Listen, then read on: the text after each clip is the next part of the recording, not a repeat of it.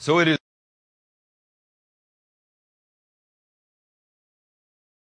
September 4th. You know how I have begun counting the days? It is the 7th day of Titus Magnus Benjamin Stevens' life. It's interesting, when I was born again, it was 1993. I spent a couple years really working to get my life right with the Lord. Throwing away things, inventorying my life, apologizing to everybody that I could find. In 95, I helped some friends begin a church. In 97, I was ordained and began working in that church. From 97 to 2000, it was everything we could do to put that church on good footing.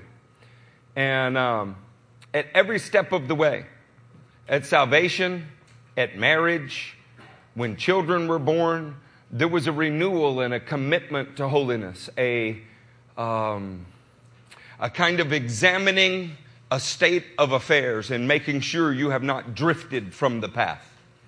Well, now I have a grandson, the third generation of Stevens, and I am seeing the fruit of what an uncompromising walk with the Lord does. I am going to mention it because I'm proud of it. And to be honest, I don't care what anyone else thinks about it. If you're a guest here today, I love you very much. Don't mistake me for being without love. I am a direct human being. The way that I show love is I'll show up and help you move. I will be there when others have walked out. I will stand beside you in trial while the cowards that flatter you with their praise run and hide. I know what it is to raise my firstborn son as a virgin, to have him marry a virgin, to stand in purity and watch the promises of God come true. I now see the fruit of those 20 years of walk with the Lord, because I was not seduced away, because I could not be bribed, because the work of God in my life was real. I do not stand before you superior today in any way. I have 1,000 flaws, and I'm not going to list them for you. That's between me and the Lord. But what I can tell you is, I have not known a 24-hour time period in my life without repentance. I have not taken a week's vacation from my walk with the Lord, and I have never considered myself off duty at any time. I am preaching today about the grapes of wrath.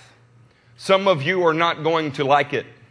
Some of you will actually feel like I am not talking about the God that you know.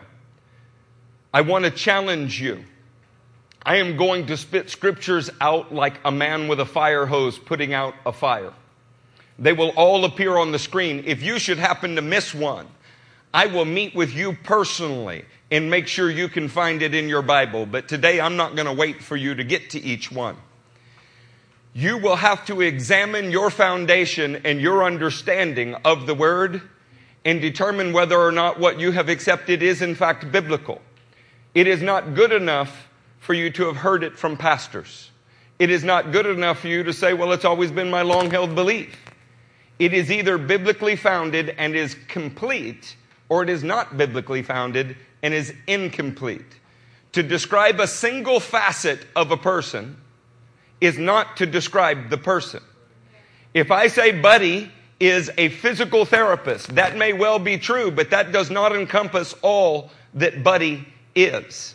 And if that is all I describe about Buddy, I have done him an injustice. I have divorced him from his wife. I have murdered his children. I have made him only a therapist instead of a father, instead of a husband, instead of a man who loves the Lord. When you emphasize only the love of God, you have divorced him from his beautiful justice and his characteristics that are worthy of praise, and fashioned a God unto your own liking. Today, I am going to kick against that idol. I will try very hard to offend most of you. Some of you will want to get up and walk out. You are a coward if you do, and I am telling you that in advance.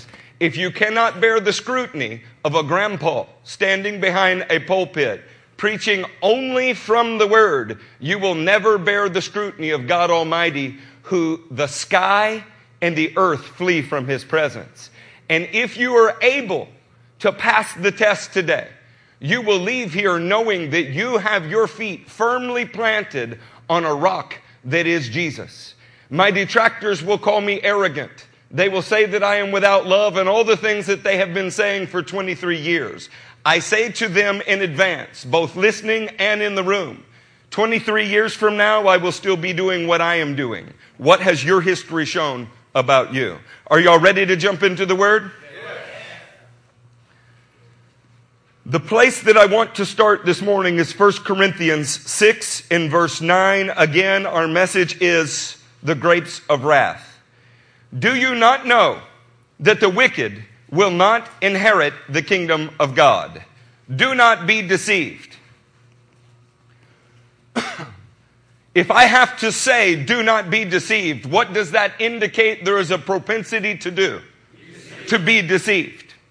He goes on in this passage to list things that are commonly found in the church. Neither the sexually immoral. What constitutes sexual immorality? How would the Bible define someone who is sexually immoral? If you sit in here today, a porn user, you're going to be uncomfortable because you do not have a place in the kingdom of God without repentance. Sexually immoral. You have no place in the kingdom of God. That is an incredible statement. But make sure that you understand it. Idolaters do not either. Nor adulterers. Nor male prostitutes. Nor homosexual offenders. Spend some time contemplating the difference between a homosexual prostitute and a homosexual offender. Male rapist, no place in the kingdom.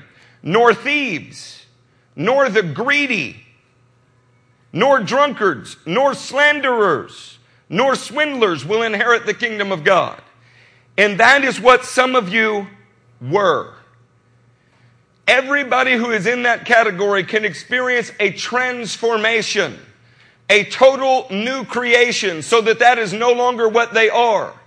But if you are a new creation and you continue in your adultery, then how can that be true? It's a little bit like saying, I am a married bachelor. Anybody accept that? No. You're a fool if you do. How about I am a pure harlot? Anybody in here like that one? I got it. I am an honest thief. You cannot be both honest and a thief, and you cannot both be an adulterer and a Christian. You may be an adulterer who was converted by the power of Jesus, washed, sanctified, and justified, and have died to that life, but you may not sit in Christ and adultery. The God of dung and flies has nothing to do with the God of light. They do not dwell in the same house. We live in a day that we say that the love of God means those things can dwell together. I am here to tell you, I am ready to fight for the generation my grandson will grow up in. Am I the only man in the room that looks at a grandson and flashes back to the time when I held a son? Is anybody else here that you're too young?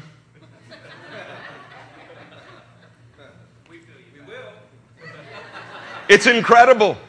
I mean, I can't get over it. And yet, because of the genuine nature of what the Lord did in my family, we broke from all others in our family. All others in our family. We took our stand on the gospel. And we have watched a grandson who starts out better and on better footing than my son did. And a lot better footing than I did.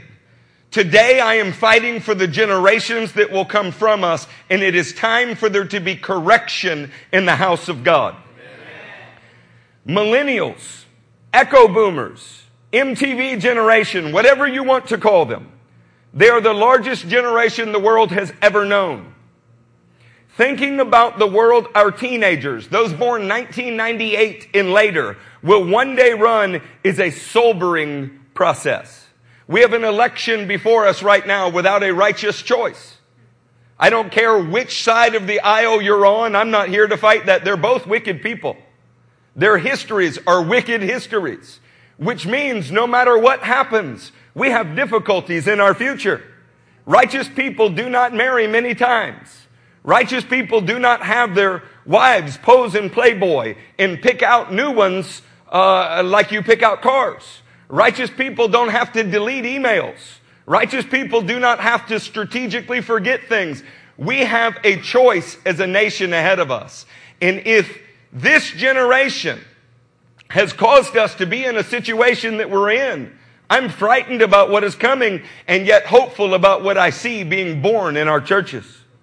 The baby boomers, loosely defined as those born in the 10th year or 10 years following the GI's return from World War II, were about 35% Bible believers. They describe themselves as Bible-believing, born again. How many in this room would describe yourself as Bible-believing, born again? Well, then I have a target for a few of you in here today as well who sat with your hands in your lap. If you cannot raise your hand in church for that, what are you doing in the world?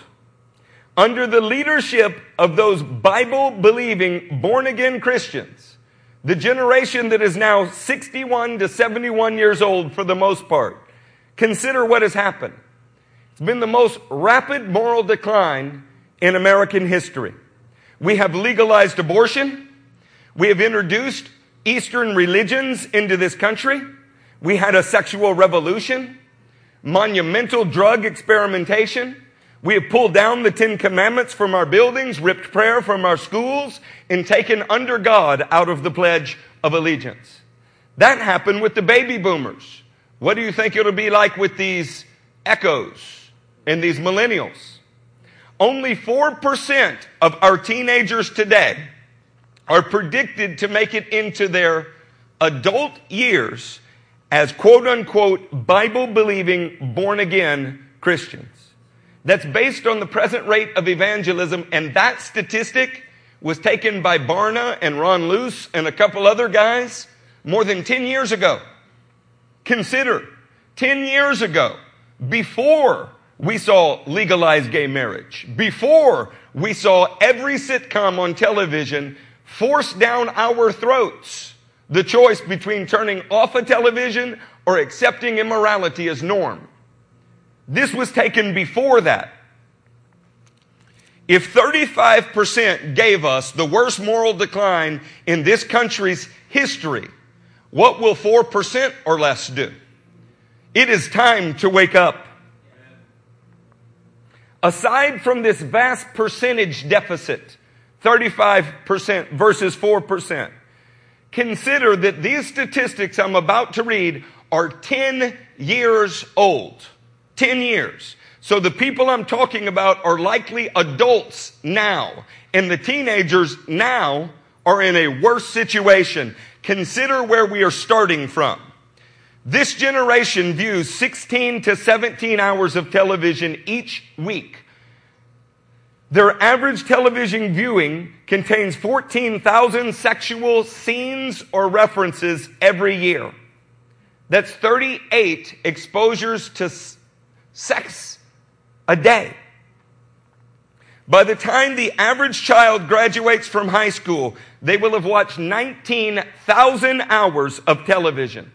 Do you think it's worse now or better since we can binge on Netflix? That includes seeing about 200,000 acts of sex and about 1 million acts of violence. More than 25% of all teen-targeted radio contains sexual content. 42% of the top-selling CDs sold to our teenagers have sexually explicit lyrics in them. That was 10 years ago. Barna says today, in 2016, right now, 68% of church-going men view porn on a regular basis.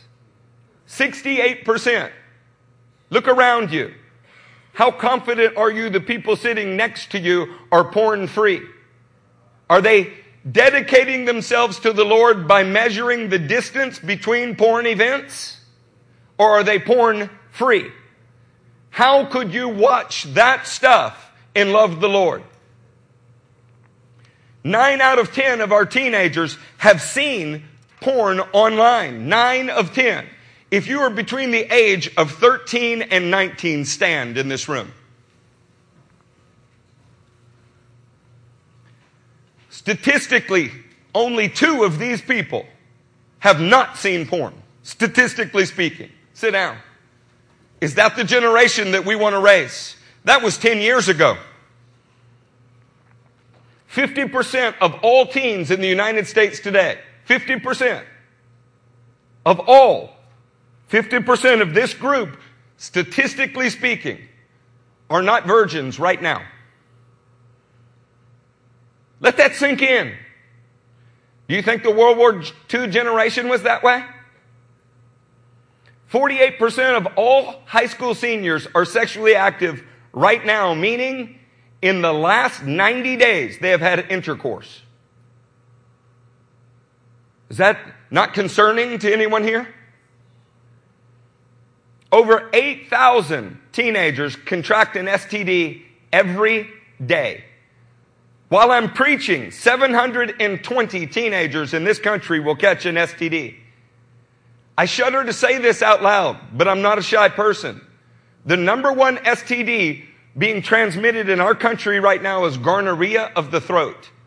Do you think it matters whether the President of the United States is having sex in the Oval Office, doesn't define it as sex, says, oh, it was only oral sex? Do you think it matters? 1 out of every 10 teenage girls in our country has been raped. In the 2-hour period while I am preaching, 97 girls who are teenagers will be raped. 97 while I'm preaching in this country. You sure we're a Christian nation?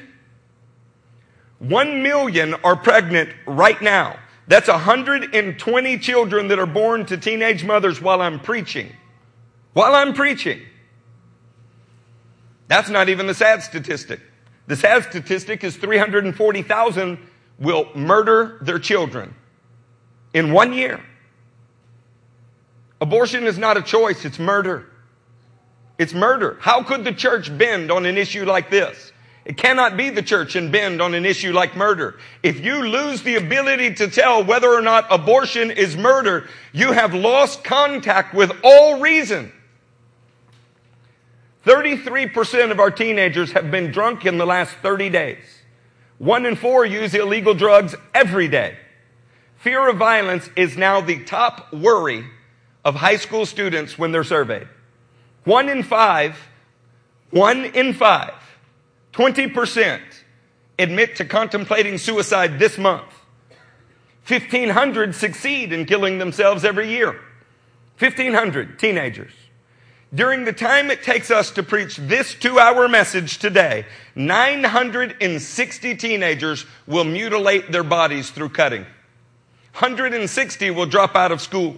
178 will be considered abused physically or neglected to the point of malnourishment. 120 will run away from home. And while I'm preaching, 1 teenager will shoot himself and take his life while I'm preaching, statistically speaking. What is the cause of this? How does it happen? There's a moral bankruptcy in our country. We sit with Bibles in our laps. They stay on the back dashes of our cars. 91% of teenagers on the planet today say there is no absolute truth. We can't even decide what a man and woman is anymore. Being born with male genitalia does not, you're no longer considered male. However you feel at a given moment. Is it any surprise then that of teenagers today, 91% say there's no such thing as truth? 65% say there's no way to tell what is a true religion. 53% believe that Jesus himself sinned. 53% of teenagers surveyed 10 years ago believe Jesus sinned. How is there not a gasp in this room? Maybe we'll get it for this one. 40% of teenagers that identify as born again believe Jesus sinned. 40%. Let that sink in for a minute. Where did they get that idea? Could it be that us saying we're just saved sinners, we're all sinners? By the way, we've all sinned, we're all sinners, we're all sinners. Could it be that that has had a corrosive effect and that the Bible does not actually teach there is any such thing as a saved sinner? 75% of teens in America believe that the central message of the Bible, boil it down to a single sentence, what does the Bible teach? 75% say it is God helps those who help themselves. Is that shocking to anybody here? It's not the first time the church has been in this kind of state. In Revelation 2, 4 through 5, I'm going to summarize it for you. You've forsaken your first love. You've fallen from the height of your walk. This was said to the church of Ephesus. It's on your screen now. Do you think that Christianity is hurting in this country, forsaken many of its ideal fundamentals, when we see pastors being ordained that are homosexuals? Pastors ordained, go ahead and make you all mad, that are women. Are you kidding me? Are you kidding me? I love my wife, but she cannot be the father to the children. I cannot do this without her, but she is not the father of the children. Read the requirements for pastor. You have to take out a black highlighter to get the idea that you can do the things that are being done. It proves that the social decay has had a bigger effect on the church than the church has had on society around it. To the church of Smyrna in Revelation 2:10, do not be afraid of what you're going to suffer. Be faithful to the point of death. We don't believe you have to be faithful to the point of death. We don't believe you'll face death. We think that we'll get raptured out, never facing a trial, but maybe those Jews will get the hell beat out of them.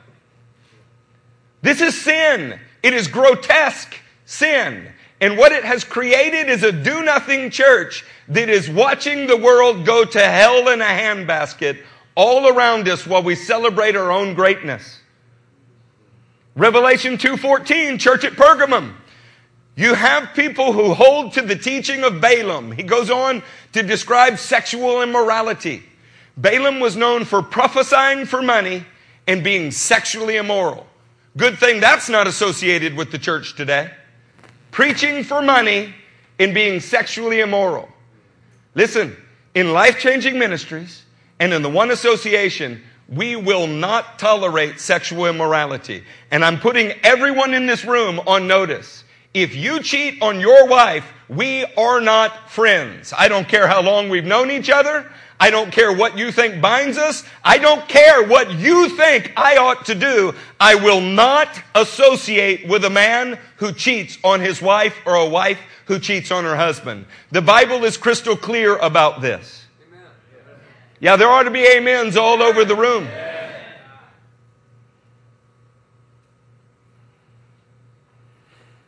You think I like losing friends any more than anyone else? If you cannot stand with Jesus on matters of holiness, then you are not righteous. I don't care what position you think you have. In Thyatira, Revelation 2:20, they tolerated Jezebel, sexual immorality, adultery, learning Satan's so-called deep secrets. Do you mean that they had a problem with female authority that was driven from wickedness? Do you mean that they loved sexual deviance and they spent their time studying things that were really not what God wanted them to study? Have you watched TBN? Have you seen what's going on in Christian television? Has anybody in here watched what is supposed to be called Christian worship? Oh my goodness. YouTube it. You tell me, do you think that a woman in a tank top, appealing to sensuality, singing about Jesus, is something that will be going on in the heavens? And we have swallowed it, hook, line, and sinker. We have forgotten that you can elevate music above the worship of the one you're worshiping. We have forgotten that you cannot have performance in your worship. That if it's worship of Him, there can be no glory in it for you. Let me ask you, why in those videos is there not a fat person on the stage? Why in those videos is everybody's hair perfect? Why do we have 25 camera angles all to make sure that they're presented perfectly if they're presenting Jesus? Oh, come on, saints. We need to wake up. Just because they sing Christian lyrics does not mean that they're singing in the Spirit of Christ.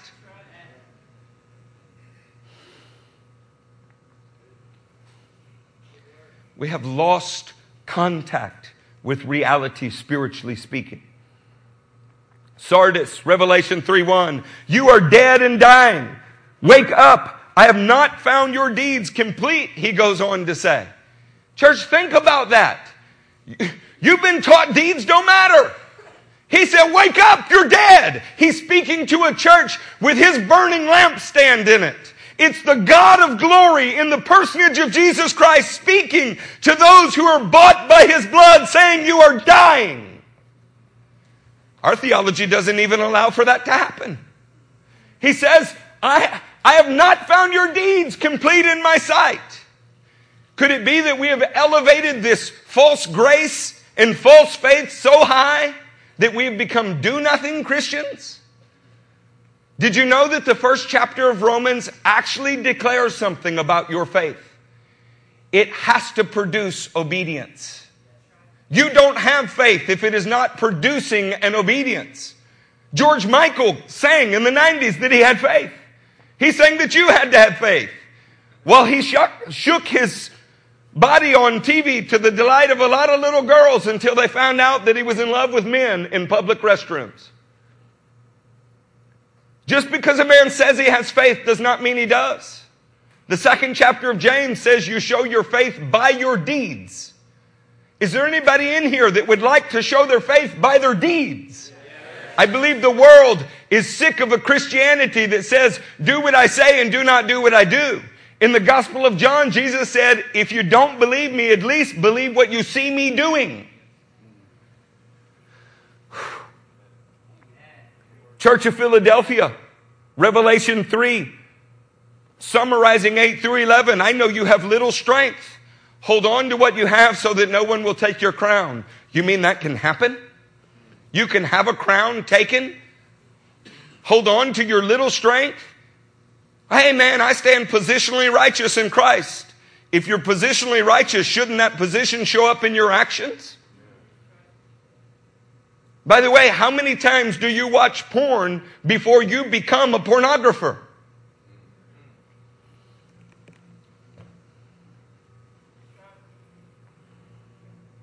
I think people aren't preaching about this because they're watching porn. Anybody in this church is free to pick up my phone, Pastor Matt's phone, Pastor Wade's phone at any time. You stop by our house, you will not find the internet histories erased. There's a reason for that. You want to see what we've watched on the television, the rare times we do watch televisions? I never have erased the history in Netflix. There's a reason for that. Never erased the history in YouTube. Ask your husband, ladies, why they erased their histories. Husbands, you might need to ask ladies. The fastest growing porn market is ladies watching porn. There's been an epidemic of it. Church of Laodicea, Revelation 3:14, lukewarm, acquired wealth. They're wretched, pitiful, blind, poor, and naked. What is wrong with the church? Is it unique in history? It's not. The church that started in power tended to laxity. 1 John 3:7. John is an old man. I'm not going to point out anybody in the room that John was about their age, but the oldest among us. That's John's on the island of Patmos. He writes this as if to say, I'm through with all the ambiguity. You know, Grandpa's going to say something. That's kind of the... Anybody got a relative that you like, they're going to say whatever is on their mind? They've reached a certain age where they just kind of feel entitled to tell you your baby's ugly or, your marriage not going to make it or whatever it is they say. I'm the only one got relatives like that? Well, you got a pastor like that. So there, you got it. Listen to what John says. 1 John 3:7. Dear children, do not let anyone lead you astray, as if it's possible. He who does what is right is righteous, just as he is righteous. He who does what is sinful is of the devil, because the devil has been sinning from the beginning. How much ambiguity is there in that? What about grace? What about positional righteousness? What about all of those things? Apparently, John wanted to cut through the theological crap. If you stand in sin, if you sinned this week and you plan on sinning next week, you're here saying, I'm really sorry, I wish it hadn't happened, but it's going to happen again. If you use words like inevitable to describe sin, you have a reprobate mind, not a renewed mind. You're an enemy of God. Sin is not inevitable. In fact, when the born-again believer sins, it's not him who sins, but sin working in him. He counts it dead. It is crucified with Christ. It is the exception, not the defining rule. My wife doesn't have to worry about where I am. If I'm late for dinner, it's because I'm witnessing in a parking lot, not because I'm chasing a skirt. I don't have to click off of whatever I'm watching when someone walks in the room because the Spirit of Christ is in me. Amen. The reason the Son of God appeared was to destroy the devil's work. Say that with me. To destroy the devil's work. Let's do it again. To destroy the devil's work. Church, hear me. You cannot be doing the devil's work and destroying the devil's work. That is lunacy. Why would I preach like this? I love you. That is why. I am fearful that some of you are sitting in this room with a sense of security you ought not have. You ought to be worried that the ground is about to open and swallow you. You cannot continue to sin and be in Christ. John says so as clear as day. No one who is born of God will continue to sin because God's seed remains in him. If Christ is in you, then sin is perishing. Say it with me. It is perishing. It is perishing. Oh, come on, church. If any man be in Christ, not some men, any man be in Christ, he is a new creation. The old is gone. So I am not going to hear the 47th confession as if I worked for the papal office of your porn addiction. You better get on your face before God before He strikes you dead. I will not associate with those who are immoral. There is one kind of immoral person that I love. The one who is coming to Jesus saying, I'm immoral. And I'm broken. I have no way out. If He doesn't help me, then He is just in damning me to hell. That's the person I'll associate with. But those of you that believe yourself to be in Christ and you are living in sin, there will be nowhere for you to hide on that day. Judgment begins with the house of God. 1 Peter 4, 1 through 4. Therefore, since Christ suffered in His body, arm yourselves also with the same attitude. Because he who has suffered in his body is... He who has suffered in his body is... Don't tell me you're in Christ while you're still dabbling in sin. Like Ulysses, you have tied yourself to the mast that is the crucifix. You are listening to the sirens and counting on ropes to hold you back. You'll go mad like that. I am done with sin. I don't want to hear the siren's voice. I don't want to see their image. I'm not fascinated with the world. I am at war with the spirit of the world. Amen. Is there not a person in here that is sick of this wishy-washy, panty-waisted gospel? Amen. They preach about money while they're slaves to lasciviousness. And you put up with it. Church, if you could play for Charles Finney, for John Wesley, for William Booth, for any of them, the garbage that is spewed out as gospel, if they had hold of a Charisma magazine just one time, they probably would have burst into flames. They would be so angry. I can hear people saying it. What's gotten into Eric? He's mad. He's totally without love. I don't see the grace of Christ. You feel free to throw your stones. I will be standing with Jesus while you waffle in your conviction. I know my King. I'm going to tell you the truth. I get as mad when you cheat on him as if my wife cheated on me. Because I love him. I love him. And you think you're doing something by coming to me and saying, Pastor, I need to talk to you. I watch porn again. And it's the 10,000th time we've talked about it. You tempt me to the point of sin. If I thought I could beat the gospel in me, trust me, beat the gospel in you, trust me, you would be viewing me from the flat of your back. But that's not how it works. You have to love him. You have to love him. You have to love him. You focus on him loving you so much you forget you have to love him. Does anybody love him in this room? Yes. When I read the 5th chapter of Amos, I'm overwhelmed with the idea that the same things that were true about Israel in 750 BC, they loved the Lord. They were loved by the Lord. At least that's what was supposed. They were saved by their trust in the Lord. At least that's what was supposed. I think it's equally true of the church at large. Many listening to us online, and yeah, some of you in this room. In Amos 5, pick up in verse 1. Hear this word, O house of Israel, this lament. That's deep mourning. I take up concerning you. By the way, Amos was not the son of a prophet. Amos was not a priest. Amos didn't choose this life any more than I chose it. My ambitions in life were to be a football coach and a history teacher. But I gave my life to the Lord. The life he's given me back is better than the one that I chose for myself. I don't regret it. It's not been an easy life. It's required self-denial and crucifixion daily. But that's exactly what he told me when he offered me salvation.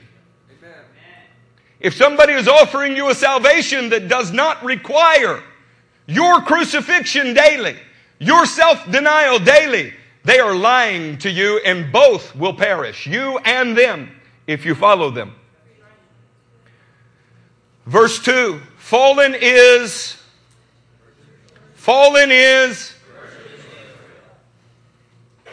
How dare God speak about that? Isn't that a private matter?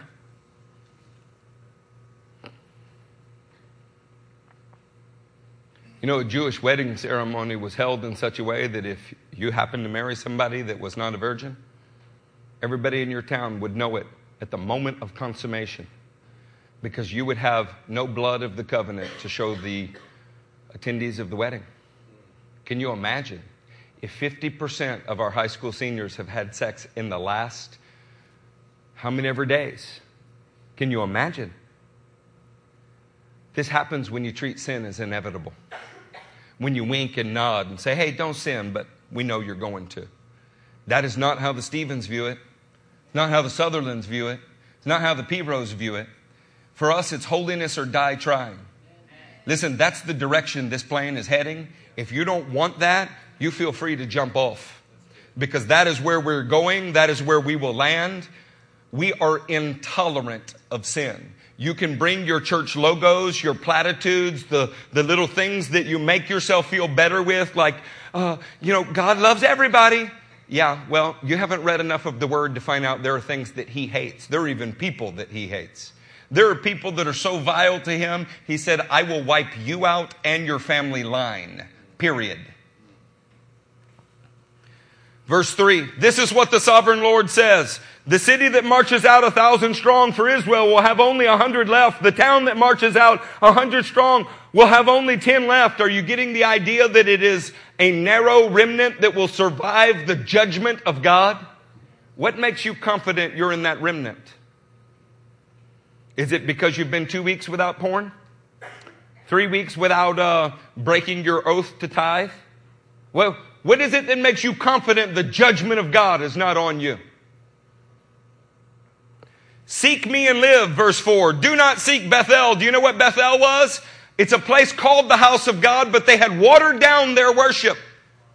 It did not represent purity. It's a place that was, it had a form of godliness. It just did not have the power of God.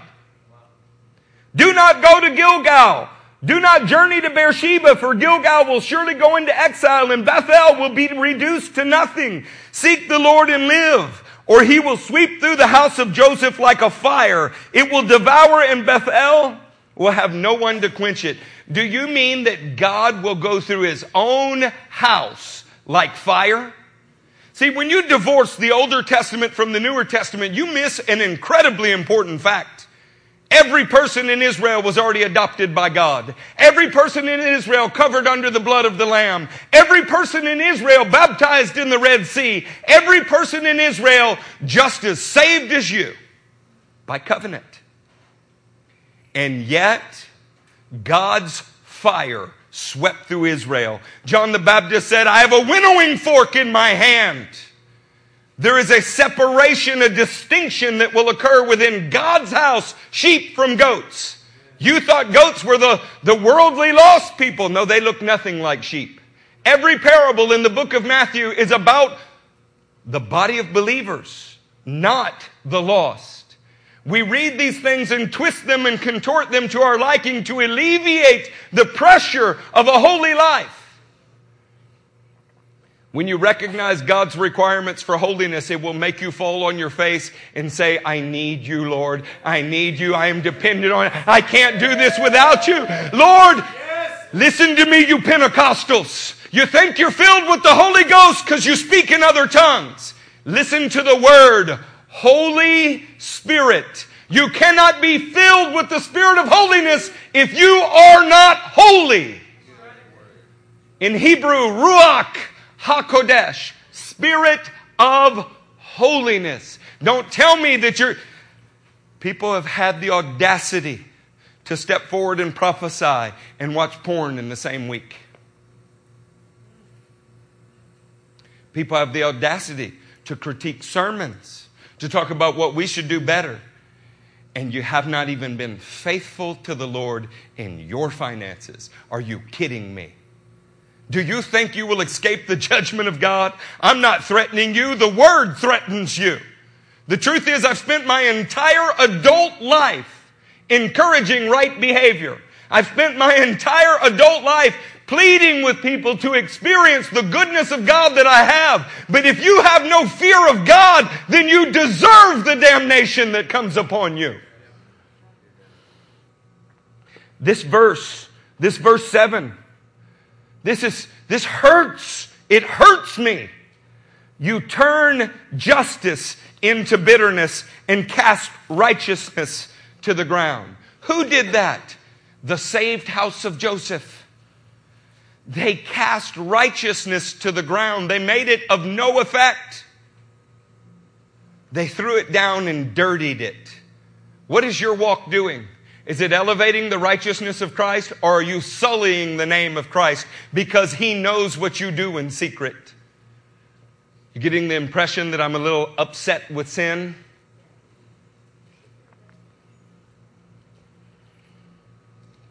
I have more respect for a young teenager that says, no, I'm not a Christian anymore, than I do those that claim to be in Christ and are dwelling in wickedness. I don't believe him. I don't believe him at all. I don't accept what he says about his life. I love him. I know what the Lord says about him. I'm praying I will watch that demonic power fall. But I have more respect for a young man that stands up and says, don't count me a Christian anymore, than those of you who claim to be in Christ and live like hell all the way to the heaven that you say you're going to.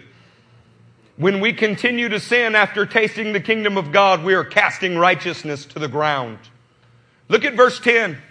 You hate the one who reproves you in court and despises him who tells the truth. Oh, I can forecast the kind of despising that I will get from preaching like this. I know it.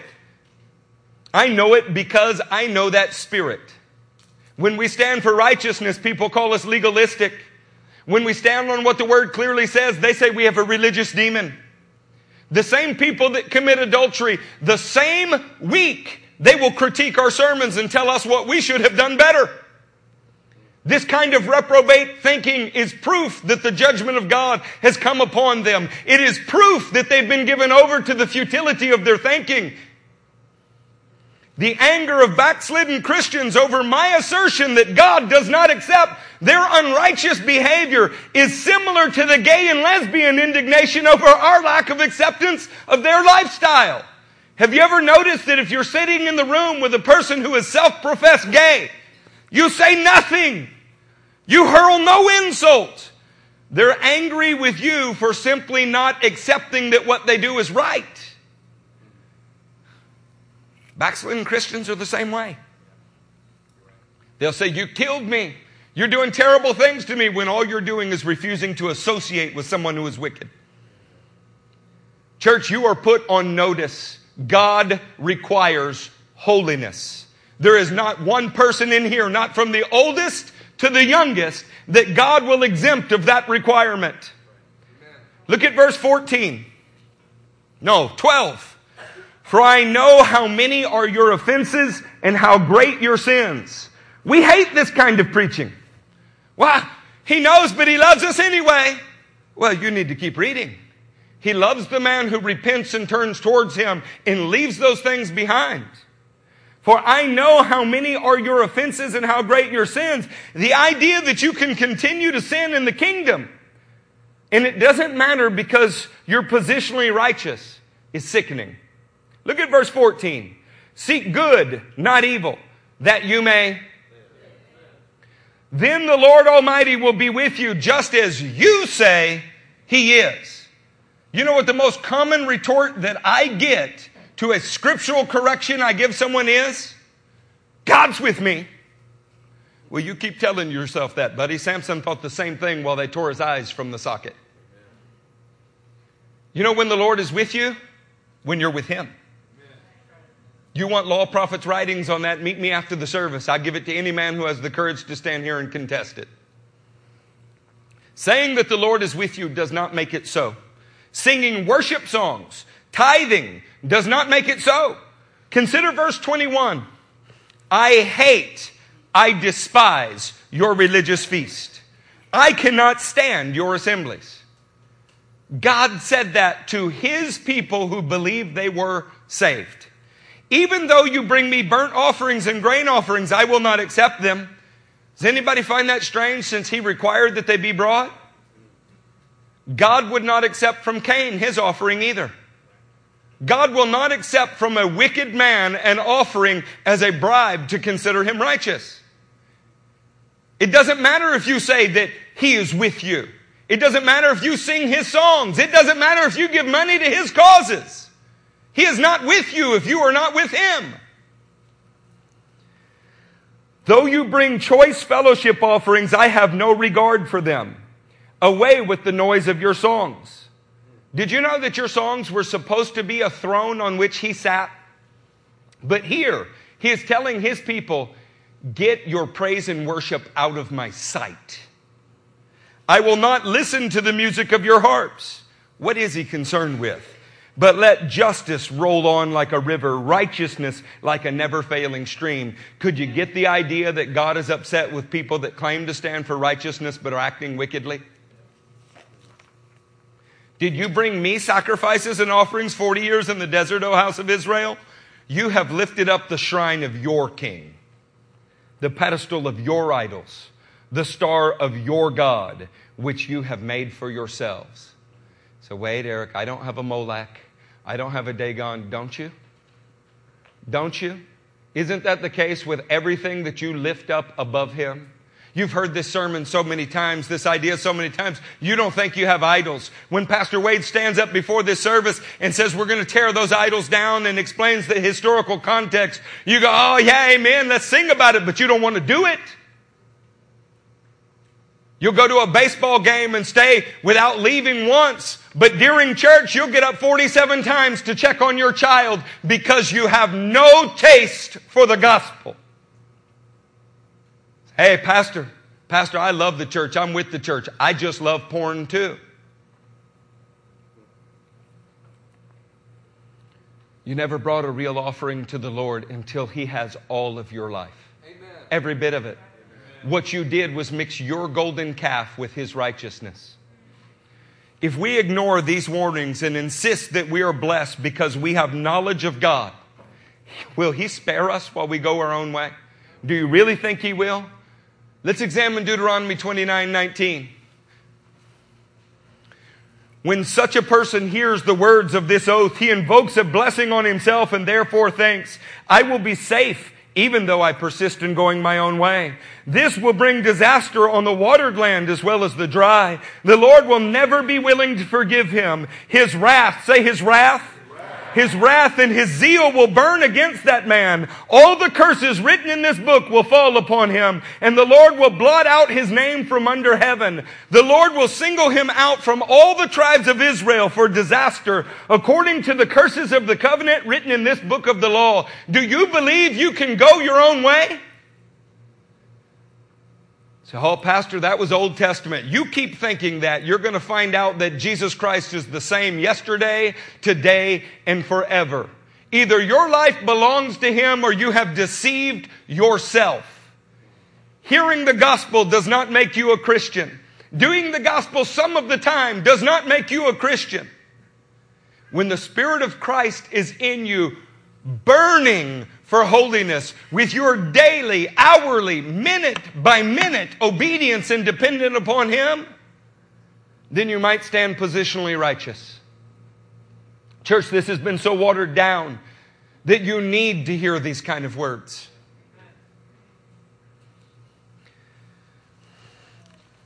Faith to spare. What a concept. Faith to spare. I have more than enough faith. Do you have faith that He will spare your life? See, spare is one of those words. I have a spare tire. Got spare money. Can also mean I was spared from the execution. Faith to spare. Do you have faith that will spare your life?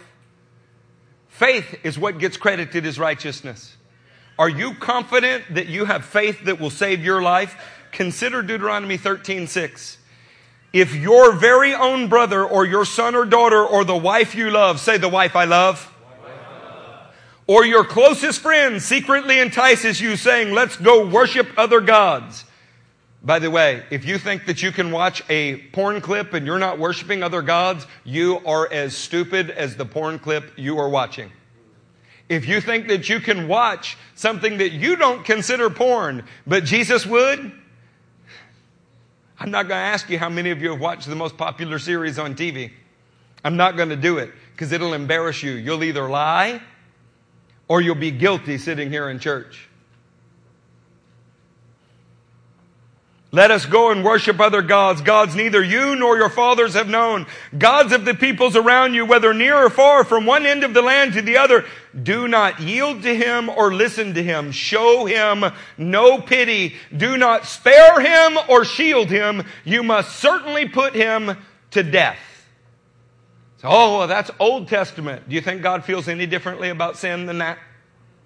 Look at verse 11. Then all Israel will hear and be afraid, and no one among you will do such an evil thing again. One of the reasons that we have 7 out of every 10 Bible-believing, church-going men watching porn is because church discipline is not happening. It will happen here. You watch porn, you will have no place among us. You cheat on your wife, you have ended your relationship with us. Period. Is that clear? Is there anybody in here that is not unequivocally clear on that?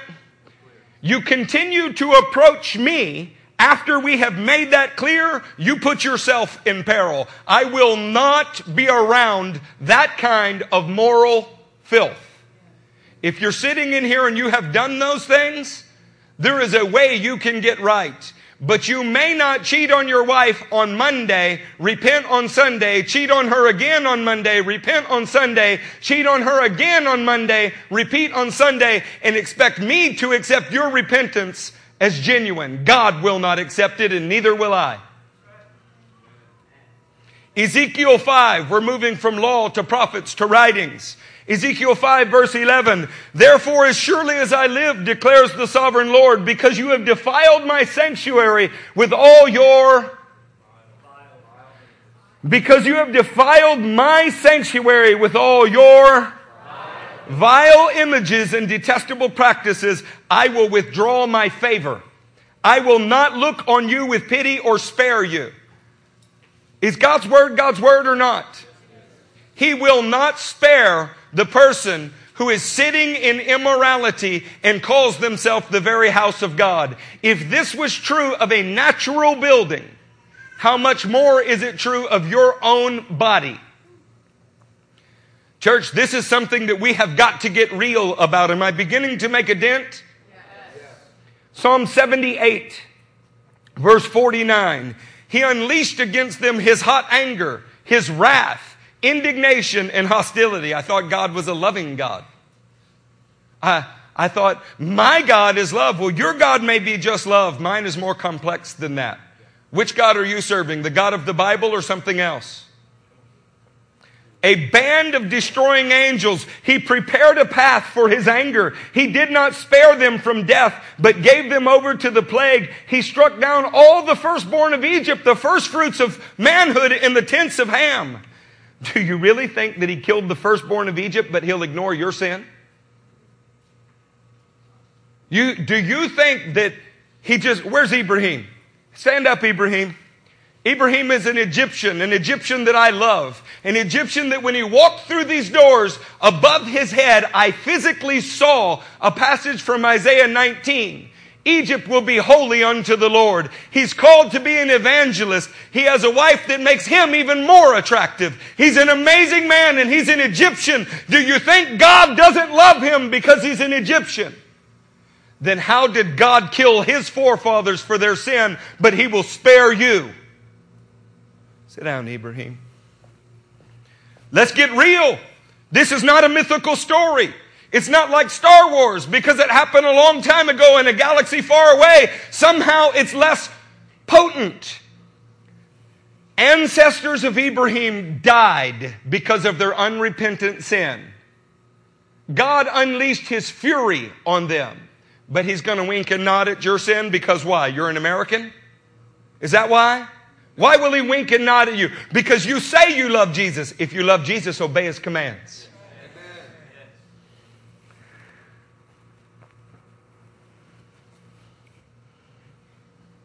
Amen. 2 Peter 2. You happy we got to the New Testament? Elder says, yes, get us to the New Testament. Okay. For if he did not spare angels when they sinned, 2 Peter 2:4, but sent them to hell. He didn't spare the angels? How many of you consider yourself an angel? My little girl says she's daddy's little angel. Well, I love my little girl, but daddy won't spare her and God won't spare her. He is righteous. He is holy. He doesn't spare angels. Putting them into gloomy dungeons to be held for judgment. If he did not spare the ancient world when he brought the flood on its ungodly people, but protected Noah, a preacher of righteousness, and 7 others, if he condemned the cities of Sodom and Gomorrah by burning them to ashes, and if he made them an example of what is going to happen to the ungodly, are you kidding me? The New Testament affirms the judgment of God displayed in the Older Testament. It affirms it and affirms it and affirms it. Look at the last verse, verse 10.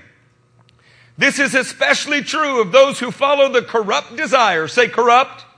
Corrupt desire of the sinful nature and despise authority.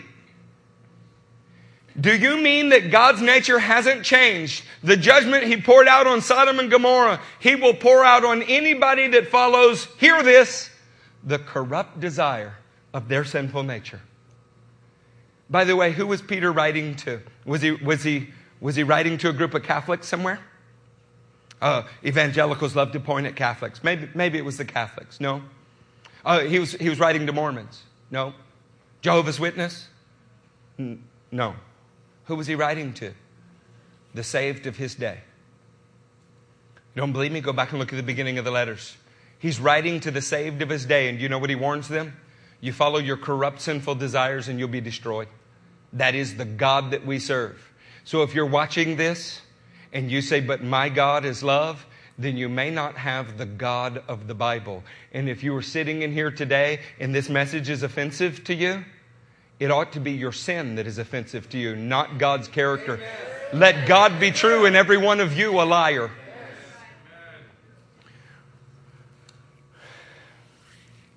Let's go to Romans. Everybody loves Romans. The great theological work, Romans. Oh man, give me some Romans. Let's get on that Roman road. Man, give me some Romans. I need to hear about the grace. Okay. Romans 11, verse 19. You will say then, branches were broken off so that I could be grafted in. See, the thing is, Pastor, I stand complete in Christ. I'm grafted in. I'm in Christ. I'm in Christ. I'm in Christ. Granted. Say with me, granted. I grant your positional righteousness. But they were broken off because of unbelief. They were in and then they were out. Why? Because of unbelief. And you stand by faith. Faith is accompanied by obedience. It is evidenced by obedience. Faith can be proven in your track record. Do not be arrogant, but be Do you mean that we are supposed to have a reverential fear of God? Maybe all of this talk of the love of God has robbed us of the fear of God. For if God did not spare, say He didn't spare. If God did not spare the natural branches, hear this, He will not spare you either. Now, obviously the book of Romans is written to lost people, right? No. It's written to the church at Rome. It's written to Christians, and God says He will not spare you. Oh my goodness. It's almost like the Bible has a different theology than our churches. 2 Corinthians 13:1. This will be my third visit to you. Every matter must be established by 2 or 3 witnesses. Why does Paul always quote the Old Testament? What's wrong with him? We're a New Testament church. Paul didn't suffer from that kind of idiocy. I already gave you a warning when I was with you a second time. I now repeat it while I'm absent. On my return, I will not spare those who sinned earlier or any of the others, since you are demanding proof that Christ is speaking through me. Paul sided with God against the church that he loved.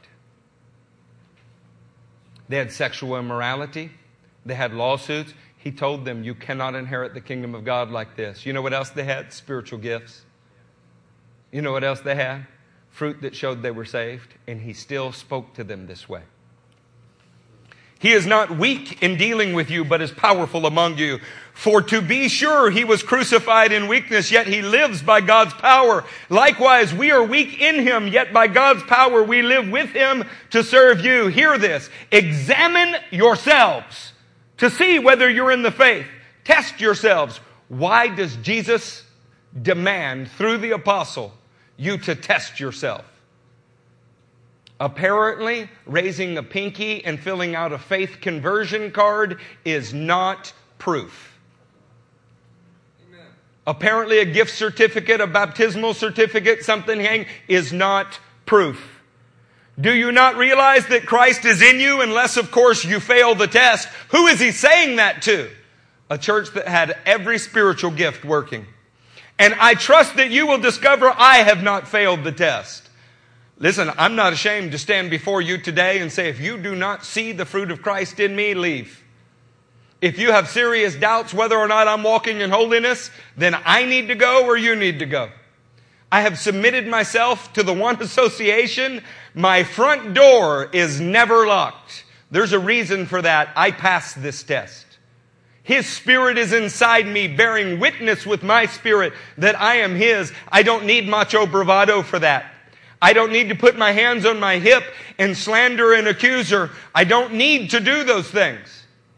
When someone rebukes me, I can hug them and kiss them because I know where I stand in Christ. What's your reaction like when somebody suggests that you may not be what you think you are? Is it indignation? Consider this about God's nation, knowing that they're an example to you. Do I still have your attention? Yes. if you're not listening today, then I don't know if there's any hope for you. Granted, I may not be the pastor that I should be. Maybe I'm a terrible speaker, all of those things. We never promised you anything other than the truth. If this does not interest you, how can you be in Christ? Isaiah 65:2. All day long I have held out my hands to an obstinate people who walk in ways not good. If you read that and you think of people who are not believers, you do not understand God. This is His nation. The nation that at the beginning of this book, He fills the temple with His presence. Isaiah is an Israelite who's writing this. This is the book that prophesies in many chapters about Jesus. And he says they're obstinate because they are walking in ways not good. Are you walking in right ways? Are more hours of your day spent serving the Lord, thinking on the Lord, doing the Lord's will, or doing your will? Pursuing your own imaginations. A people who continually provoke me to my very face. Do you know what's different about my relatives that call themselves pagans and those who call themselves Christians?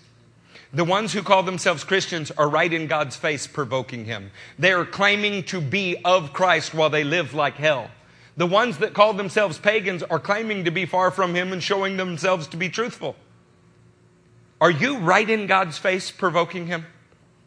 Are you in here lifting up His name, saying, I'm going to tear down those high places, walking out of here with all of them still firmly intact? Leviticus 26 contains one of the most dire warnings I've ever read in my life. It's 26:27. If in spite of this you still do not listen to me, but continue to be hostile towards me. Did you know that friendship with the world is hostility towards God? Anybody read the 4th chapter of James? Anybody read 1 John 2? You're a friend with the world, you're an enemy of God. Hostile towards me, then in my anger I will be hostile towards you. And I myself will punish you for your sins 7 times over. You will eat the flesh of your sons and daughters. You know who said that? God. Your loving God. Your New Testament God. Your sweet Savior Jesus. Because He is the Word manifest. He is as much this manifest as John 3:16 manifest. And you know what He says? You continue to be hostile towards me in your actions, and we will reach a place where you will do things that animals don't even do. You'll eat your young. It ought to be quiet in here. That ought to be a somber moment, because Moses' prediction came true in 2 Kings 6. In 2 Kings 6, you can read about cannibalism among those who were the people of God. It was under the reign of Jeroboam. In Jeremiah 19, he warned them again, and in the Babylonian captivity, according to the 4th chapter of Lamentations, it happened again. And there are historical accounts of it happening at the fall of Jerusalem in AD 70. In a day when we beg people to be saved, and we're tolerant of blatant idolatry in the house of God, we need to consider the way that Joshua approached people. In the 24th chapter of Joshua, you're going to want to get there for this. Verse 14, now fear the Lord and serve Him with how much faithfulness? How much faithfulness? Then all of you should be saying it. How much faithfulness? Throw away the gods your forefathers worshiped beyond the river. We may not have inherited a perfect thing from the baby boomer generation. But then what are we passing on to our children? And what will they pass on to theirs? I'm a grandfather now. I know what my son will pass on to Titus because I gave him the good deposit that was given me. I fought with him. We wrestled over the salvation. He was standing in this very spot when he came under such conviction that he said, I die if I don't get right with God this very moment. Amen.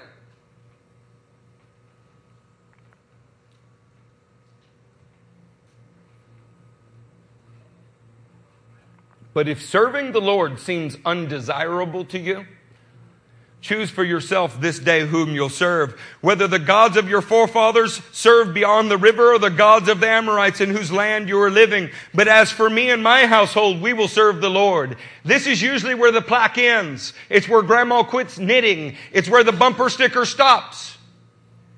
It's not where Joshua stopped with the people. In verse 16, the people answered, far be it from us to forsake the Lord and serve other gods. They already were. That's the point. They already were, and they're saying they're not. It was the Lord God Himself who brought us and our forefathers up out of Egypt from that land of slavery. But we know that they worshiped other gods in the desert for 40 years. And they're standing here just like so many in the house of God saying, no, we won't do that. You already have. He performed those great signs before our eyes. He protected us on our entire journey among all the nations through which we traveled. And the Lord drove out before us all the nations, including the Amorites we lived in. We too will serve the Lord because He is our God. They are saying because God has been good to us, that's evidence we've been good to God. No, it's not. It rains on the just and the unjust. Just because God did something good in your life does not mean that that is His approval on your life. He is good to those who are wicked and good to those who are righteous. Just because a man can sing or preach, just because somebody has wealth or appears to be doing good, that is no sign that God is with them. In fact, it might be the very thing that has snared them. Because Samson stayed strong. When he was spiritually weak, he didn't know he was spiritually weak. It was when his strength left him, he realized God left him. What would be required for you to understand your position with the Lord? Joshua said to the people, Joshua would never make it today. He couldn't preach on today's circuit. Couldn't happen. Nobody would put up with Joshua. Joshua said to the people, verse 19, you're not able to serve the Lord. He is a holy God. He is a jealous God. He will not forgive your rebellion and your sins. If you forsake the Lord and serve foreign gods, He will turn and bring disaster on you and make an end of you after He has been good to you. Put that in your theological pipe and smoke on it. After He has been good to you, what will He do if you rebel? Burn you. Oh no, Pastor. God I serve won't do that. Well, then you have a different Lord than Joshua had. He warned the people twice. People said, no, we will serve the Lord. Then Joshua said, you're witnesses against yourselves that you've chosen to serve the Lord. How many of you would respond to that altar call? They said, yes, we're witnesses. Then he sets up a rock and says, the rock's going to witness. I want it clear. You said you'd serve God. I know you're not going to, but you said you would. That's what Joshua said. Verse 23, now then, said Joshua, throw away the foreign gods that are among you and yield your hearts to the Lord, the God of Israel. What was required? They're saying we would never serve foreign gods. Never. He's saying they already are. They said, no, we'll serve the Lord. He says, no, your history's proven you don't serve the Lord. No, we'll serve the Lord. Twice you've said it now. Why don't you go ahead and throw away your gods? How many of you are sitting on idols in this room? Listen, when you consider a life like Chris Rosora, we just helped Chris move on a Saturday. Chris has been in our church far less than a year. Is there anybody here that hasn't seen a total revolution in his life? No. Okay, so I'm just going to do something here. Things pastors aren't supposed to do. How do you stack up with the kind of change you've seen in Chris's life? Have you had the kind of year he's had? Or in 10 years, have you not moved as far as he has in 1? Have you been in this church 5 years and you've mostly been a thorn? You don't like anything that we do? You don't follow any of the teaching that we give? Your goal is to stay out of line of this pastor's sight? Is that who you are? Are you the other kind of son? Oh no, Pastor, I'll do it, but you never do? Are you the son that says, hey, no, Pastor, I'm not going to do it, but you repent and do? Which one are you? Would you be embarrassed if I called your name now? We're that size congregation. We'll always be that size congregation. I know you. You know me. How does your walk stack up with this message? I'm not willing to lose any. I want to win. I am tired of sin in the house of God. I'm angry about it. I'm deeply broken about it. This is our lives' work right here. It's precious to us. And if it would upset you, if I came into your house that had white couches, white carpet, if it would upset you, if I came in and just rolled in something dead and nasty and spread it all over your house, I'm angry that you have no fear of God and you spend time around us in wickedness. That angers me. I just want a pastor who's loving. There is a clown off of 59 that will entertain you every day of the week. You go find him, and his wicked wife will do the same thing. They want your money, and they'll tell you anything to get it. We need to stop taking repentance for granted. Hebrews 12, verse 14. Make every effort to live in peace with all men and to be. Holiness requires effort. What do you have to be? Holy. Without holiness, no one will see the Lord. Say that with me. Without holiness, no one will see the Lord. Like Joshua, very well, you said it. You're not going to be able to stand before him and say, I didn't know. You're not going to be able to say, that evangelist who took my money told me. What you are going to have said out of your own mouth is, you will never see the Lord without holiness.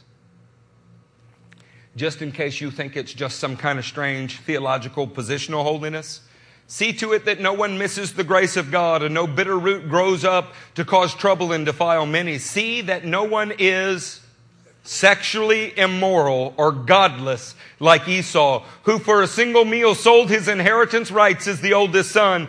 Afterward, as you know, when he wanted to inherit the blessing, what did he want to do? He was rejected. What Esau did could not be recovered from. Where's that in your theology? Where are you reading this from? The Newer Testament. Perhaps Esau could be saved, but Esau could not inherit the blessing he had. Could not be done. He could bring about no change of mind. From whom? God. Though he sought the blessing with tears. You come, you weep. You come and you express contrition. You tell me I have to accept your contrition. I'll accept the changed life when I see it. I do not accept your tears. Charismatics are exceedingly good at crying at the altar and standing up and going back to a sinful lifestyle. I do not accept it because God does not accept it. So I don't have anything to prove to you. Then you need to wonder why God made me your pastor. Why He made Wade Sutherland your pastor. Why He made Matthew Pero your pastor. Well, y'all aren't. Then what are you doing here?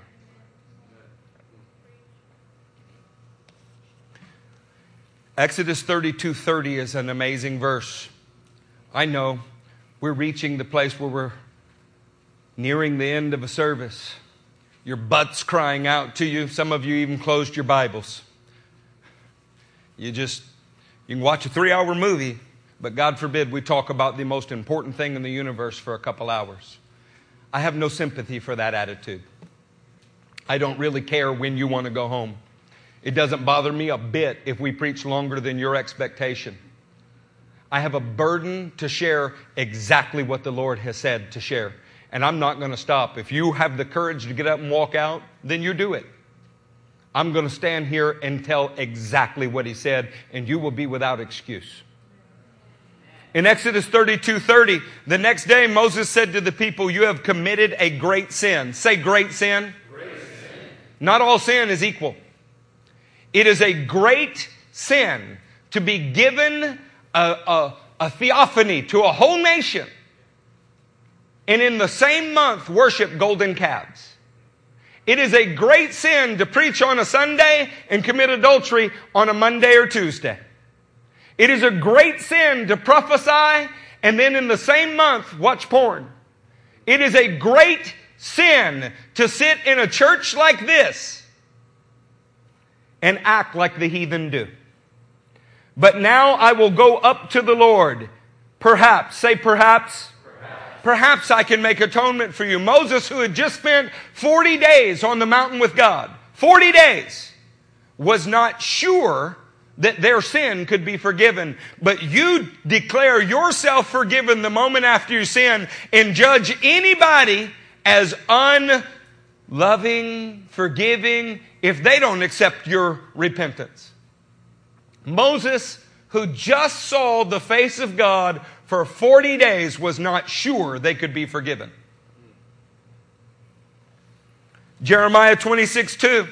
This is what the Lord says. Stand in the courtyard of the Lord's house and speak to all the people of the towns of Judah who come to worship in the house of the Lord. Tell them everything I command you. Do not omit a word. Perhaps they will listen. Say it, perhaps.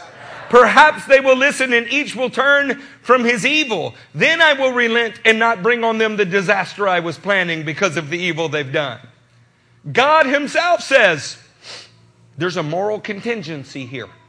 That's what that word means, perhaps, in Hebrew. It's a moral contingency. We're going to have to wait and see what they do. 400 years of Calvinism has created something in your conscience that says he already knows and he's already forgiven me. Are you kidding me? Then there was no point to the crucifixion.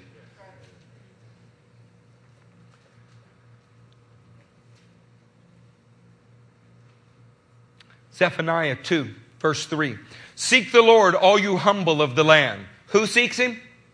Humble. You who do what he commands. What does the Bible call humility? Obedience to the commands. It means you think more of what he says you should do than you think you ought to do. Seek righteousness. Seek humility. Perhaps you will be sheltered on the day of the Lord's anger. Could it be that a couple thousand years of preaching of the certainty of your salvation, your positional security, has created a moral laxity in the body of Christ? That we've changed the grace of God, as Jude says, into a license for immorality? That you sit in the very house of God saying, because I hear the words of that blessing, even though I persist in going my own way, no curse will come on me. But God himself has crossed his arms in the heaven and say, as long as you persist in going your own way, I will never forgive you. Oh, well, that was Old Testament.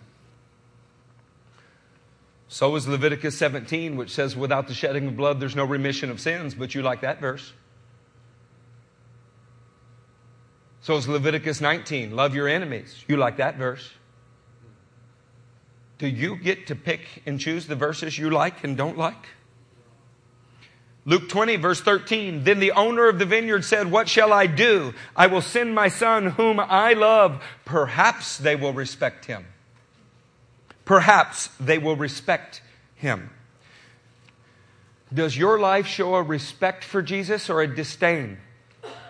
Before you answer that question, I'm going to read something to you and not tell you where it's at. That way you have to listen.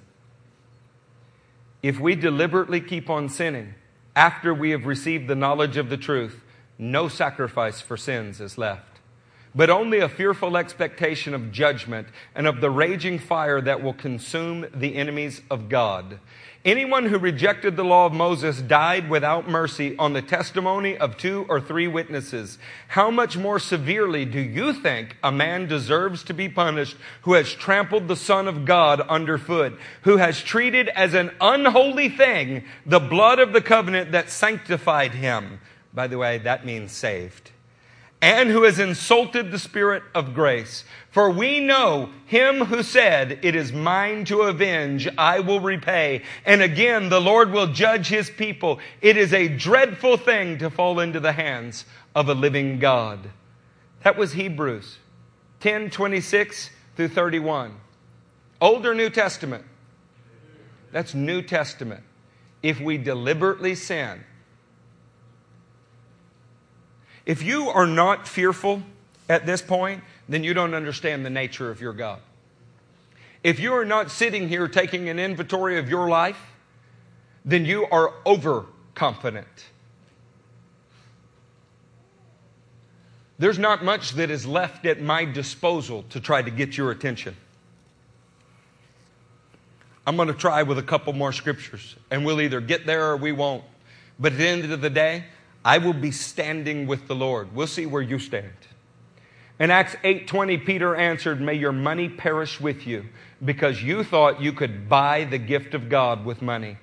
You have no part or share in this ministry because your heart is not right before God. Let me just go ahead and tell you that the person this is said to was saved in the previous chapter. Anybody in here saved? He was baptized in the previous chapter. Anybody in here baptized? Yes. This was said by the Apostle Peter to a saved and baptized man. You ready for the rest of it? Yes. Repent of this wickedness and pray to the Lord. Perhaps He will forgive you for having such a thought in your heart. You mean it is not a certainty? The Apostle Peter, what was wrong with his theology? Poor Peter. He needed to go sit with one of our hyper grace teachers. He just did not understand the gospel. You pray to God, you saved and baptized person, and perhaps God will forgive you for having this wicked thought in your heart. For I see that you are full of bitterness and a captive to sin. It is not possible to be in Christ and be a captive to sin. If you are a captive to sin, you are trading sin for Christ. Christ is the liberator from sin. This is why sin for a Christian is something that you have struggled against and you are winning. To be a captive to sin means that, hear this word, it is inevitable. If you believe it is inevitable, it is because you are not in Christ. It turns out that our great evangelists of yesteryear, men like Charles Finney, preached differently than they do today. I was reading his lectures on revival. One of the reasons that Finney's preaching was so effective is, number one, he didn't just talk about sin, he talked about the people's sin who were sitting there. Number two, he makes notes that in most towns that he preached in where there were mass salvations, thousands at a time, there had been a cholera epidemic beforehand. In other words, the people being in proximity to death in pestilence reminded them of their need for salvation. We are like men standing outside holding keys, yelling, "You can be free, you can be free, you can be free." And it means nothing to people because they don't know they're standing in a jail cell. Not preaching about the judgment of God. Just saying, well, we're just going to love them into the kingdom. They don't know why they need to come into the kingdom, which is why so many sit in here and you don't understand what salvation is. You say that you're saved because you say you love the Lord. You say that you're saved because you've accepted the Lord, and you're not entirely sure that He accepts you. What kind of sacrifice do you bring to the Lord? God set the stage for Finney by terrible pestilence and outbreaks. Anybody in here born before 1952? Jonas Salk came up with a polio vaccine in 1952. Changed the world. About 8 years later, Albert Sabin came up with an oral vaccine. That's why some of us have a round vaccine hole in our shoulder and the others don't. You know what was going on before that? On average, 20,000 cases of polio in the United States yearly. About 1,000 deaths every year. Some years it peaked as high as 50,000 cases in a year. 1 year in New York alone, 6,000 people died of polio. By the year 1979, it was eradicated. The CDC declared that polio was no longer a serious threat. Do you know what people began doing? Because there was no fear of polio, there was contempt for the vaccine. In our time, people look at the vaccines and you don't want to take them. You don't think you need them because you've never seen polio. This is what our preaching has done. We've talked about the love of God so much that people don't think they need to be saved from the wrath of God because they haven't seen it. It is revealed in the futility of reprobate thinking. It is revealed all around us. This nation has been given over to wickedness. It shows in our Supreme Court justices. It shows in the people that we are electing of either party. It shows in the preaching from the pulpits. It shows in that 7 out of every 10 Christians that attend church, men, are porn users. This is very similar to preaching about the love of God as the cure without understanding His justified wrath. We no longer have any fear of God, and we are even showing contempt for the cure in our actions by treating salvation and repentance as foregone assumptions. Oh, I know that He forgives me. Why do you know that He forgives you? Peter did not know that that man was forgiven. Moses did not know that the nation was forgiven until they sought the face of God. But you're sure you're forgiven because you said you're sorry. There's not a month that's gone by you haven't done the same thing. Not a year of your walk. But you've absolved yourself of all sin. We have a gospel-hardened nation. This is how so many are sexually immoral, sitting in churches as fired up as this one. Proverbs 1:7 is one that most people can quote. The fear of the Lord is the beginning of knowledge, but fools despise wisdom and discipline. Fools. I titled this message, The Grapes of Wrath. I care nothing about whether or not you think it was constructed well. I'm not looking for praise or plaudits from pundits.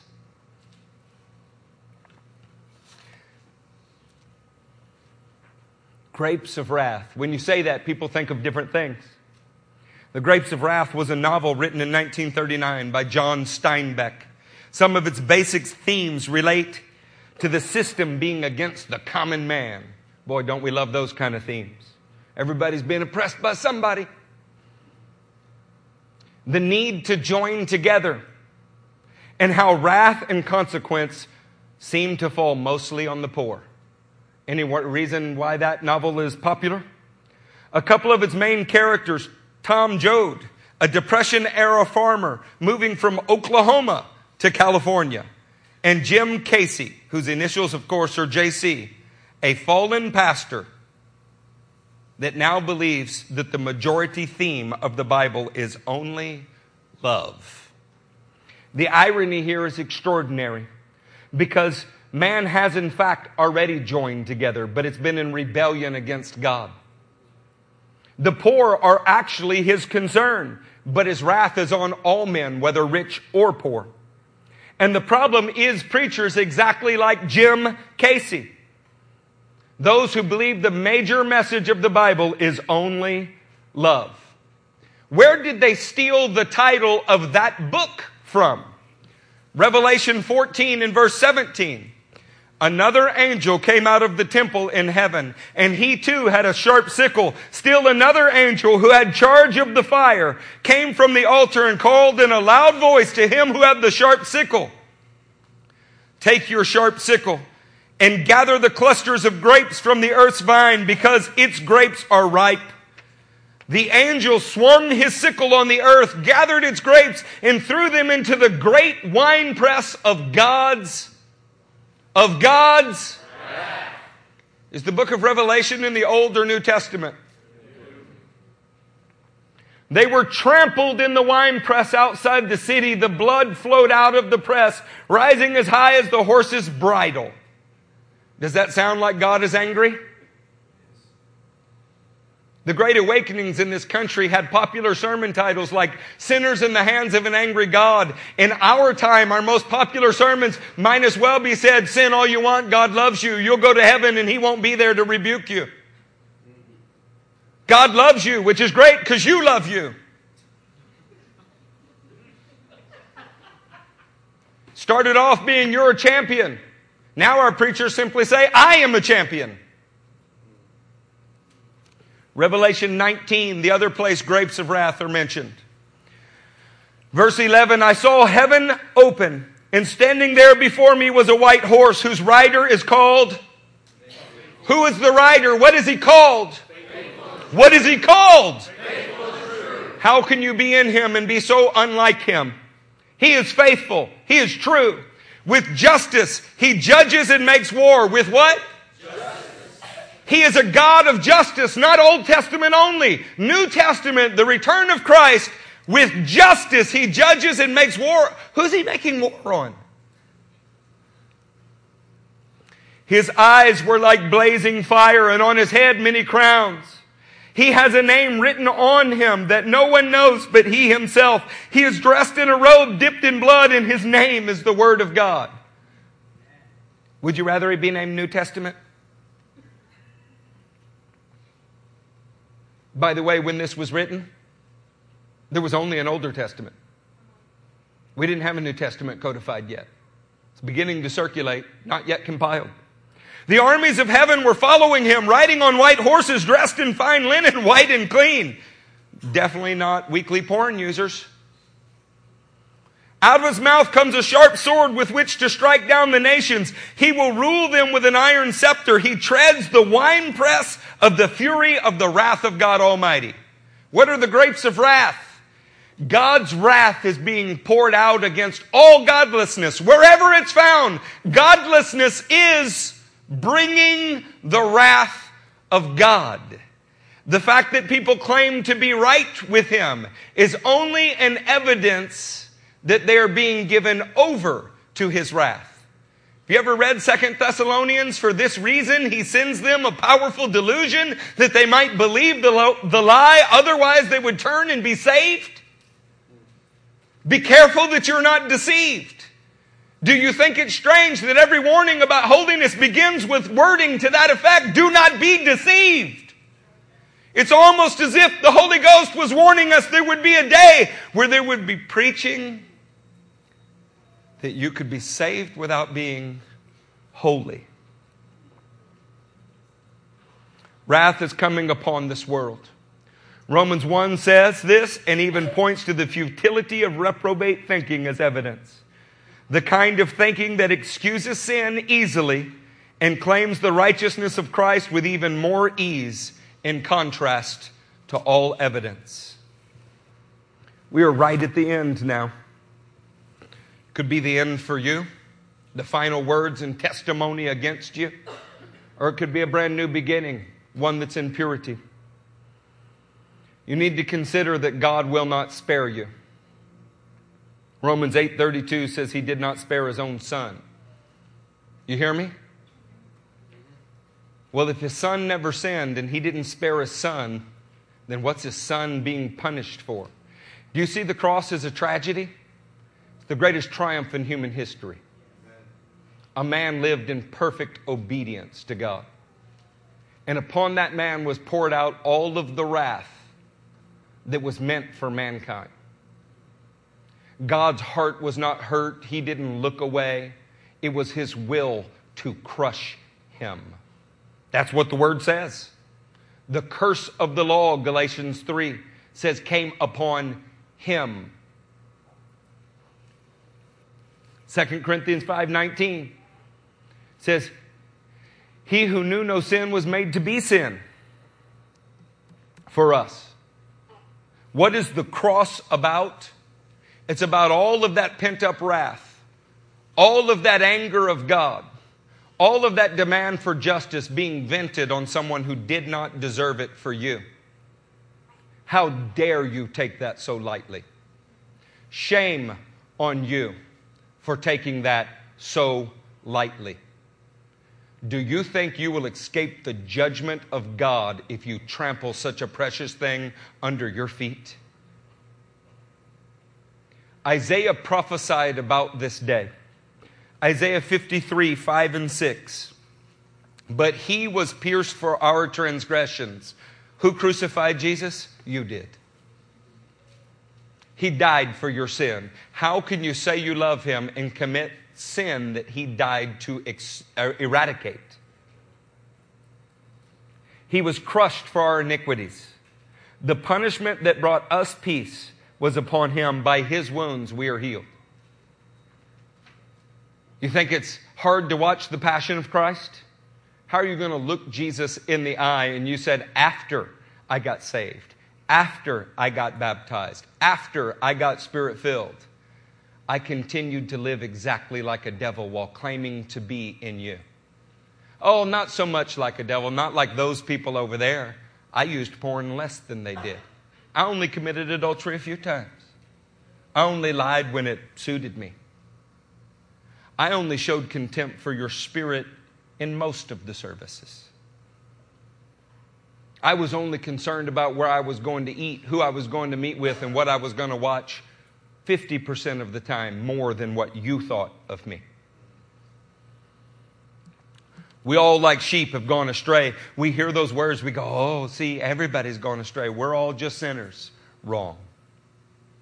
Each of us has turned his own way, and the Lord has laid on him the iniquity of us all. All of us were that way.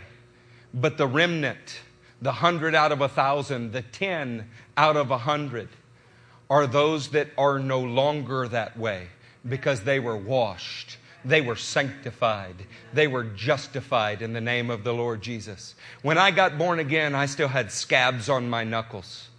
When I got born again, I was barely out of the stitches on my head. When I got born again, I had to spend 2 years apologizing to people that I physically harmed. You're sure that God has forgiven you because you say He has, while you continue doing the same thing. I have not struck another human being in anger in 23 years. Before I was born again, it was a weekly event. Tell me sin is inevitable. The resurrecting power of Christ is in me. Sin is not inevitable. It's the exception. It's on the cowardly moments when I do not lean on Him, but I think myself strong enough to handle it. It's because I know that I'm not strong enough to handle it. I don't put myself in those situations. And when they're put before me and I have no choice, I lean on His strength. Sin is not inevitable. I'm going to shock your theology if I haven't yet.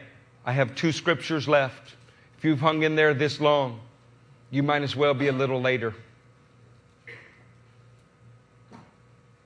You cannot repent anytime you want to. You think you can. You plan to. You say that you will, and every drug addict says he can quit anytime he wants, but they can't. I grew up with derelicts. I've seen this. The man who is deceived doesn't know he's deceived. The one who's got the car keys in his hands claims he's not drunk all of the time. The one who's snorting cocaine says I can stop anytime he wants, but he spends more every day on it. Acts 11:18 makes a profound statement, one that you ought to grab hold of. If you don't have this circled in your Bible, you might consider it. If I haven't shaken you at all yet, we're going to preach until we do. When they heard this, Acts 11:18, they had no further objections and praised God, saying, "So then, God has granted even the Gentiles," say even the Gentiles, "repentance unto life." Granted means to be gifted, to be bestowed. The believers of the New Testament, 10, 15 years, somewhere in that neighborhood after the resurrection, were shocked, surprised beyond all belief that even those godless Gentiles were turning from their wickedness and were now in love, shown by their actions, in love with Messiah. Repentance has to be given you. You do not have the strength to do it. We talked to a person in this church about the fear of the Lord. They said, "I've done a study on the fear of the Lord." You're inviting God to smack you across the face. You've done a study on the fear of the Lord. Well, good for you. Why is it not evident in your life? If you knew the extent to which you dangle over the wrath of God and what a gift it is that He gives you the power to walk away from that, you would not take it for granted. I know a man that was using cocaine. 5 years in between uses. No problem, social, just use it, walk away. Until one day he couldn't walk away. He got to where he was spending $500 a day on it. Do you think cocaine or sin is more addictive? Our final scripture for the day. And I rarely lie when I'm preaching. I may squeeze one more in. It's Acts 26:20. It's entirely different than the gospel you're used to, but it is the gospel Paul said he preached. First to those in Damascus, then to those in Jerusalem, and then in all Judea, and to the Gentiles also. I preached that they should repent and turn to God and prove their repentance by their deeds. You may not like what he said.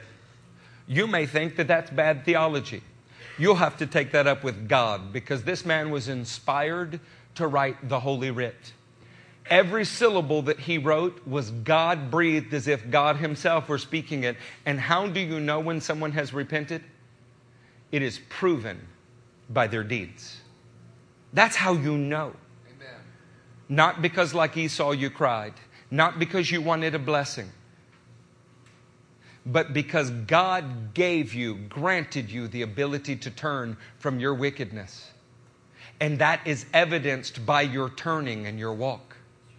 If you don't have that evidence, if last week you committed the same sin that you did a week before, and a week before, and a week before, if there's not a week of your Christian walk that you haven't committed that sin, how can you say, I'm right with God, let's go get something to eat? How can you do that? How can you not tear your clothes, rent your garments, fall on the ground and beg Him to give you power over that sin? There's only one reason. You've had the vaccine so long you don't even know what it's like to be under the wrath of God. You don't think you are. Of course, nobody who's deceived ever thinks they're deceived. They're all pretty good with God, you know. Everybody that's ever left this church from church discipline claims that they're right with God. Funny thing, you can be with us 10 years and love us every day of those 10 years, proclaim that there's nobody like us, nobody preaches the word like us. You can just brag on us. The day you're rebuked for sin, suddenly everything about us has changed. That's amazing. Every message this ministry has ever preached is online. We don't edit them. We don't take them down. The good, the bad, the ugly is there. Do you know why? The fruit of this ministry and the fruit of our lives is righteous. Can you say the same? Not turning to it, not putting it on the screen. So we stand to our feet. Malachi 3:17 says something. It says that there will again be a distinction between the righteous and the wicked. There will again be a distinction between the righteous and the wicked. When a righteous man gives in to wickedness, it's like a polluted well or a muddied spring. Are the pure waters of Christ flowing out of you? Or are you a polluted spring? To spend this kind of time on a subject like this, guaranteed not to increase offerings, guaranteed not to increase attendance, guaranteed to make some of you mad enough to want to spit. If that's not proof we love you, I don't know what else I could do. But when I stand before the King, I will have done my all. Amen. I will have laid it all down. October is the closing of a 5-year time period for me. I'm going to be innocent of your blood. Question is, will you be innocent? Or do you walk out of here exactly like you walked in, absolving yourself? We're going to begin to worship. We're even going to dim the lights. And we're going to do that so that you don't feel a bright spotlight in this room coming from, like on you, like you're being interrogated. But you know what? We're not going to close our eyes. We're not going to bow our heads. We're not going to offer you something. We're going to tell you either Jesus Christ is worth getting your life right and you'll do that, or He's not. And like Elijah said, like Joshua said, like John the Baptizer said, if you don't want to serve Him, don't. It will not lessen His glory even a little bit. And I'm not going to shed any more tears over people who want to live in their sin. We're going to fight with those who want to be righteous.